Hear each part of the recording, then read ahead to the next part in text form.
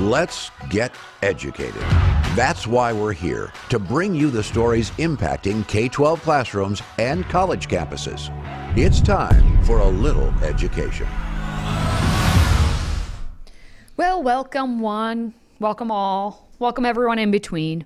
I am Katie Petrick, joined today by Mr. David Fiorazo. Before we get started though, please, if you haven't already done so, please download our Freedom Project Media app on your smartphone and tablet. We do know, as we've seen, our content be hidden on social media platforms. What? So by downloading our free app and allowing for notifications, then hey, you're going to get our stuff. And we can always let you know when a new video is published. Okay, well, today, students at the University of Southern Maine, all the way up there in the Northeast, walk out on their professor and demand, I demand thee resign. They're demanding her resignation. Why? Because she, it was a grave sin. Here's what she did. She said that there were two genders. Resign, I say. My. Resign. That's a serious offense. Unfortunately, yeah. And the students are calling the shots here, apparently. There's the headline. Students boycott class after a professor declares there are only two genders. So can you see now why the university system, actually academia, is absolutely intolerant of the biblical worldview? Because that is one of the most basic principles. God as creator of the universe and of mankind, then the creator of two genders, male and female, and then he established marriage, family, and the church. It's pretty simple, but that's the biblical worldview, and we can't have that anymore.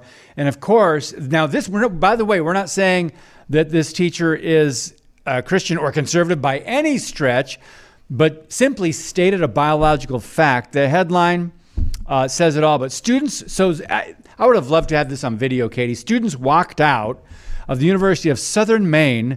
The professor's name is Christy Hammer, and this took place. The offense took place September 14 after she reportedly stated there are only two biological sexes. So 1,500 signatures later, this was a petition that the students rebelled and said, we've got to get her out. But a petition supporting her was created by Jennifer Gingrich to the University of Southern Maine Teacher Education Department. 1,800. My goodness, 300 different. Anyway, the point is there's a counter protest to the boycott of the teacher and the walkout. Well, as we know, as I say it time and time again, if there's a reason for us to make a petition on change.org, we petition, which, hey, I get it. It's in the First Amendment. You have the right to petition, although most people don't know that you have that right. Instead, they're just like, change.org, we're going to petition our little hearts out and try and have the masses who probably don't even go to the university, because change.org, these petitions are international, like anyone can sign them. So who knows what's actually happening, on the ground level there in Maine. But this professor, Christy Hammer, she is a sociology professor, tried and true. She did all of her studying at the University of New Hampshire. She's about sociology, but she also is about teaching, and that's what happened. Of course, when you're in a classroom with a bunch of future teachers, they're going to be like, oh, how did you say there's two genders? There's a bigger story here, perhaps, that we've got a university educator that has actually attempted to teach. Whoa. Breaking news. Breaking news. Make a whole other story out of this. This could be a whole other story. Well, according to the Bangor Daily News, they reported that the students alleged that her comment, again, saying that there are two genders, was inaccurate and transphobic. All right. Well, wow. Hammer then, she put the hammer down. Yes. That one was too easy. She reportedly refused to retract her statement during a restorative justice meeting. The fact that we have restorative justice meetings says a lot. And then, again, students threatened to do the boycotting of the class. And this happened like the second week of class. Maybe another third, but it was mid-September. So you're talking like maybe the second week. It took them that long, I guess, for the, hey, do you believe that there's more than two genders? Because if you don't, then I can't take your class because I will be triggered in every single class. It took them 2 whole weeks for that to happen. So I guess that's That's something. You But I'm happy the university, at least some of her like co-teachers and the other people are like standing up for her and not just being like, oh, we can't touch this, we can't talk about it ourselves because we don't want to get canceled. Right. Because that's, again, who's running the asylum? Clearly it's the patients, a la the students in this instance. I like this quote from the counter petition. The counter petition. A university that cannot teach facts because students find them too hard to handle is useless as an educational institution. Whoa. That's very profound. Wow. And clearly it's from the counter petition because Yes. students could not come up with that. Right, well, yeah, right. They would never have said anything, obviously, like now that. these are the people that actually support the teacher for standing up for biological fact. But wait, there's more. There's a plot twist here. In 2016, Christy Hammer, this teacher, tweeted, "Feeling sad and depressed? Are you anxious, worried about the future? Feeling isolated and alone? You may be suffering from capitalism." Oh, okay. That's right. So she's not exactly a conservative. Oh no, unless she's being ironic there, which would be hilarious. But again, You don't know. Educational background being sociology, the odds are not in her favor, although they shall be in their favor. May the according to odds be ever in Hunger your Games. favor. Yes, and we're gonna see what happens on this story because I'm hoping that she stays a teacher and keeps fighting for the common sense, knowing that there are two genders, male and female. Yep, truth. He made them. Okay. Truth, fact, reason, common sense. Still to come, a Princeton professor defends a course that puts limits on free speech. This should be fun. Next. If you have a smartphone, tablet, Roku, or Apple TV, consider downloading the Freedom Project Media app. It's 100% free and includes all of our weekly shows, plus lecture series, archive programs, and award-winning animated videos for families like the Presidential Minute, Battles of America, and Heroes of the West. Don't rely on the social media giants to keep you informed. Simply download the Freedom Project Media app from your app store and allow notifications. And we'll let you know when a new video is ready.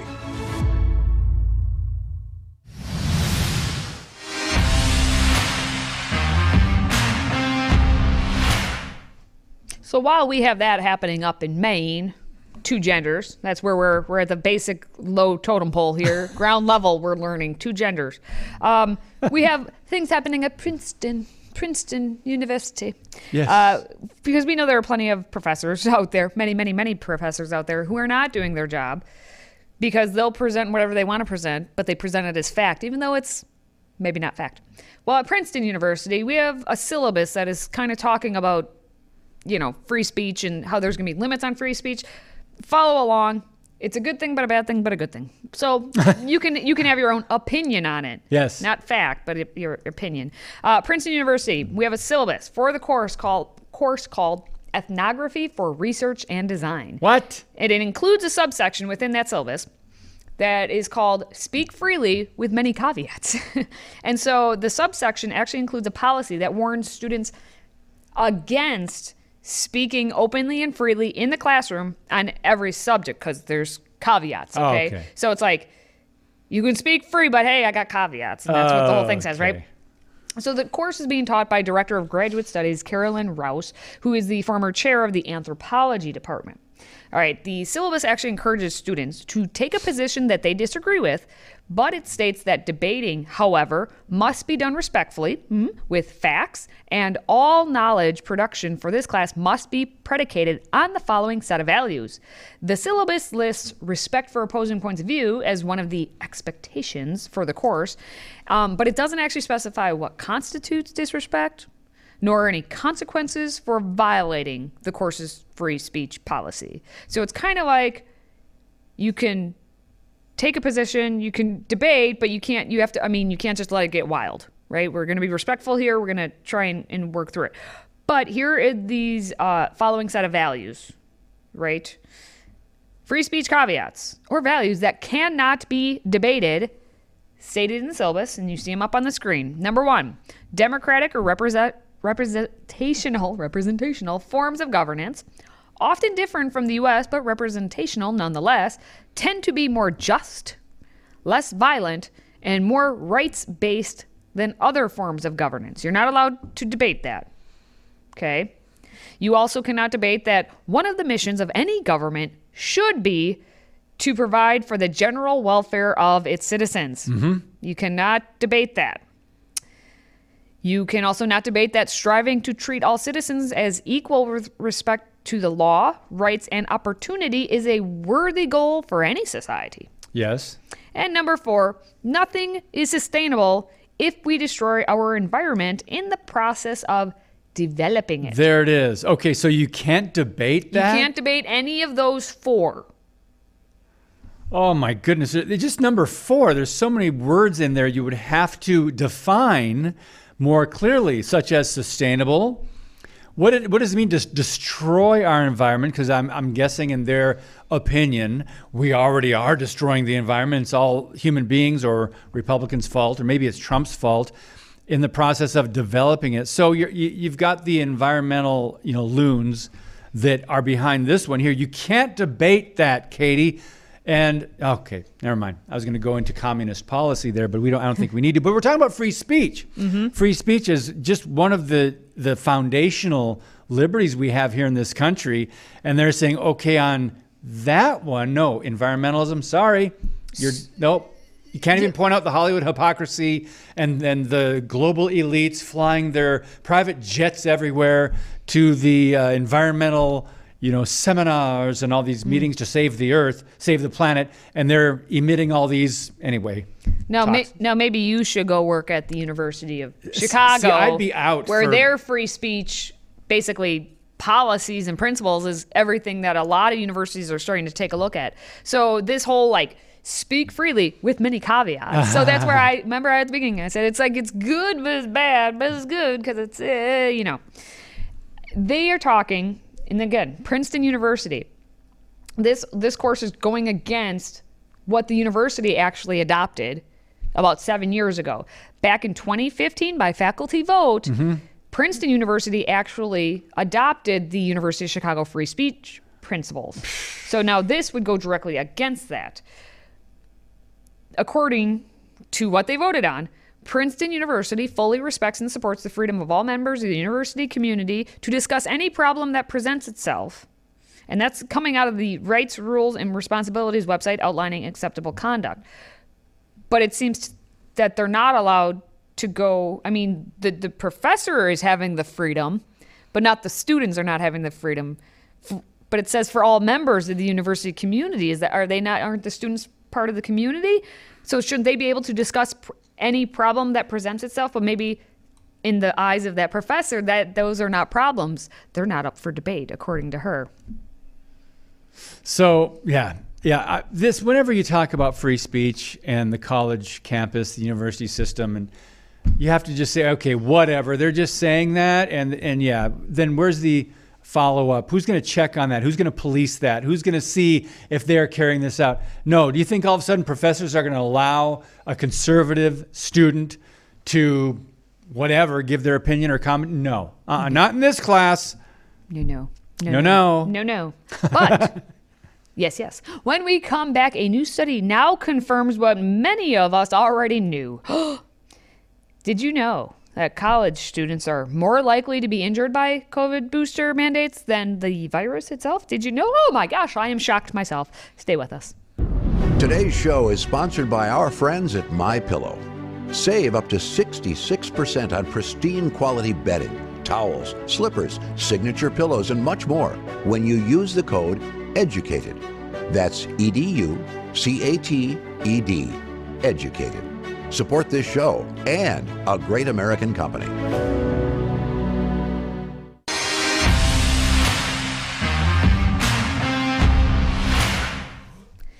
Well, there's no surprise in this chair. David, is there any surprise in that chair? Every day. Every day there's surprise. Right, I'm kidding. No, not. Except for right now. No. We have a study by scholars from Oxford, from Harvard, from Johns Hopkins, and other prestigious institutions. And they found that the COVID-19 booster mandates at universities result in net harms for the booster. Not the virus, but the booster. Gasp. To the low-risk demographic served on campuses while providing little, if any, net benefit to the rest of society. This is not us just saying, I don't have my tinfoil hat on. We're not just saying this. This is coming from the prestigious, the Oxford, the Harvard, the Johns Hopkins researchers. Now, the study, whose preprint abstract was released in September, said that using CDC... Are we allowed to use CDC stuff? Is it okay? Using CDC and sponsor-reported adverse event data, we find that booster mandates may cause a net expected harm. And they also posit that COVID booster mandates are coercive and in conflict with well-established ethical and public health principles. But I thought, we're here. It's been 2 years. We need to do everything in our power to save the world. What is it? Save the cheerleader, save the world. If anyone remembers that show, we have to do everything possible. And that includes you getting jabbed with a booster, healthy college student, as many times as we tell you need to. But now the data is showing otherwise, David. Yeah, I don't remember how many times we talked about this issue, but we've seen videos, we've seen stories of athletes, healthy, strong athletes in their 20s, suddenly having a cardiac arrest, or they're dropping from something, a stroke or aneurysm or something, and they were vaccinated. And if you just go over to openvaers.com, simply just check out that website. This is a reporting website of vaccine adverse events. Right now it's at 2.3 million adverse events, vaccine adverse events. That's what it stands for. VAERS, Open VAERS. And these are the COVID vaccines. And the media hasn't reported on this. They are complicit. If you have know anybody that died, know anybody that had a heart attack, people that have had severe neurological issues, athletes that dropped dead, and they have been promoting this as the only solution to the virus. So we're running into a sad time now where now some of the news is coming out, which some of us, we didn't have all the answers. We were still looking for research, and we were still trying to figure out what this whole thing has been in the last couple of years.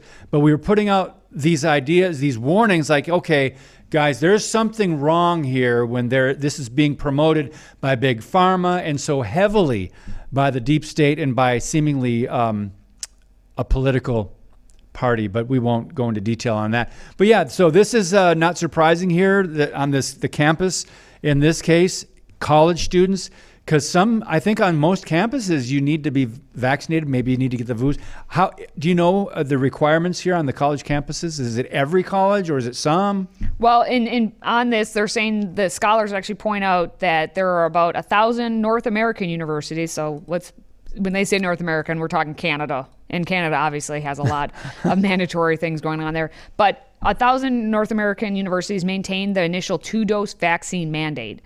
And about 300 of them then require boosters on top of that. And among the requiring boosters bunch, I guess, Harvard, Rutgers, Smith, Tufts, schools within the whole UC system, all of University of California system, of course, Wake Forest, Whitman, there's obviously the list goes on and on.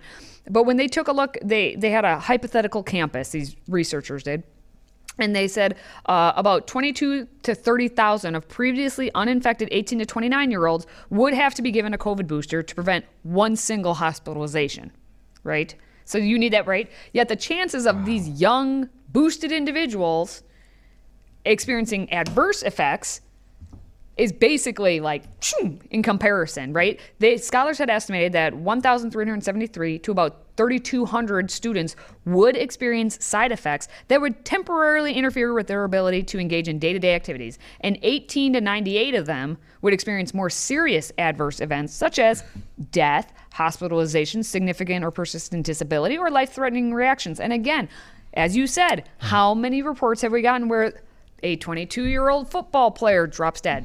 Yep. The media is complicit. And we can't say, we don't know. We don't know what happened. Yep. I want to emphasize that they are using for this story the CDC and sponsor-reported adverse event data. And the headline again, college students are more likely to be injured by the vaccine, by COVID booster mandates, than by the virus itself. And I'm asking the question, I mean, we're toward the end of 2022. What on earth are we still talking about this for as a threat when we're showing the data is now coming out and showing what really is causing people some problems? And I really recommend people take a look at this article. Go take a look, because what the authors actually talk about and the ethical nature of this entire thing, it's pretty fascinating. But before we go is up next as we get a first look at Robo War Dog. Yes, Robo War Dog, being developed by the Chinese. Better get the kibble, everyone. Plus, we've got our top Babylon Bee headlines of the week, so don't buzz off. We want to hear from you. If you have a question or comment for Katie, David, or any of our other show hosts, simply visit stayeducated.org. That's stayeducated.org and submit your question or comment. Our team loves to hear from you and might just give you a shout out on air. Again, visit stayeducated.org and connect with us.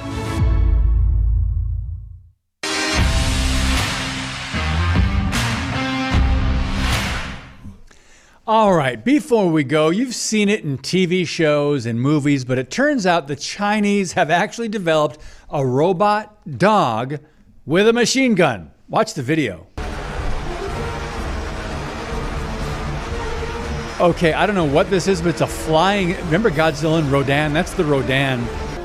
The flying thing. Okay, so now it's getting up. Now it's a dog. Now it's walking on... Okay, wait a minute. This looks like it could be dangerous. It's pointing something at us. Wow, this is... Seriously, that's pretty creepy, isn't it? Just a little bit. They can control that. By the way, conspiracy theory, some are saying they used something like that could go underwater that blew up the Nord Stream 1 and 2 pipelines in the Baltic Sea. Wait, I thought it was the Nordstrom, according to Corinne Jean-Pierre. Nordstrom? Did she say that? Oh, yeah. Oh, Lord. Watch Healthy Republic. Anyway. Wow, so here's how the robot war dog is officially described. War dogs descending from the sky, air assault, blood wing forward, heavy-duty drones deliver combat robot dogs, which can be directly inserted into the weak link behind the enemy to launch a surprise attack, or can be placed on the roof of the enemy to occupy the commanding heights to suppress firepower. Katie, robot dogs, but they can fire weapons? Yes. So if you're supposed to put it with the weak link, I hope the White House is prepared. Good point. Wow.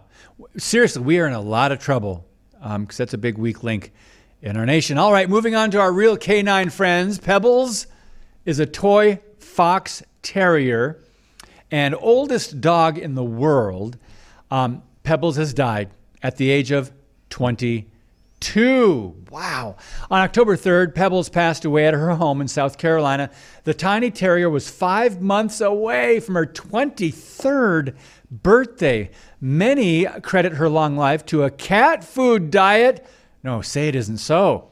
That she was put on 10 years ago, since cat food is higher in meat-based protein than dog food. Uh-oh, there's a conspiracy here. On May 17, 2022, Guinness Book of World Records recognized her as the oldest living dog. Katie, do you love dog stories as much as I do? No. No? They're okay. All right. Well, I love dogs. I could listen to more dog stories, but we got to move on. Let's wrap things up with everyone's favorite satire site, the Babylon Bee. Here are this week's top 5 Babylon Bee headlines. We've picked our favorite Babylon Bee headlines to see which one should be crowned numero uno, Queen of the Hive. Let's start with opinion. Joe Biden wandering away from the podium is a powerful statement on quiet, dignified leadership.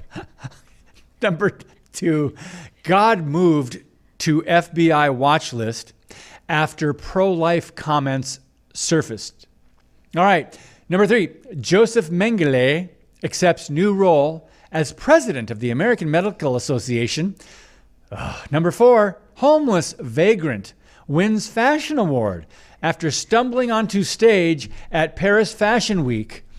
And finally, Twitter purchases delayed as ATM will only let Elon get $200 out at a time.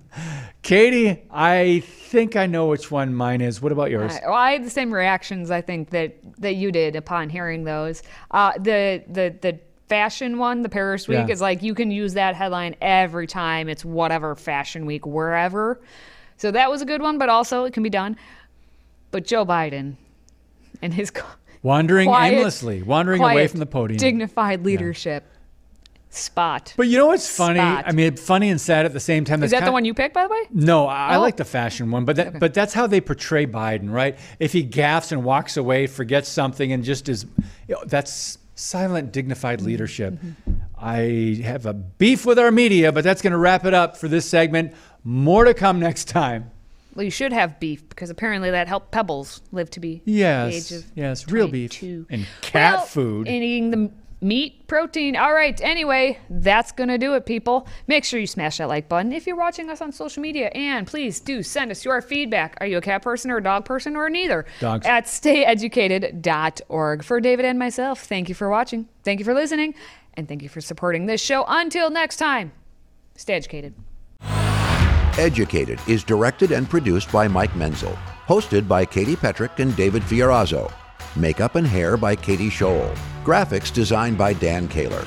Educated is owned by Freedom Project Media. See other shows and content at freedomproject.com or download the Freedom Project Media app. Copyright 2022.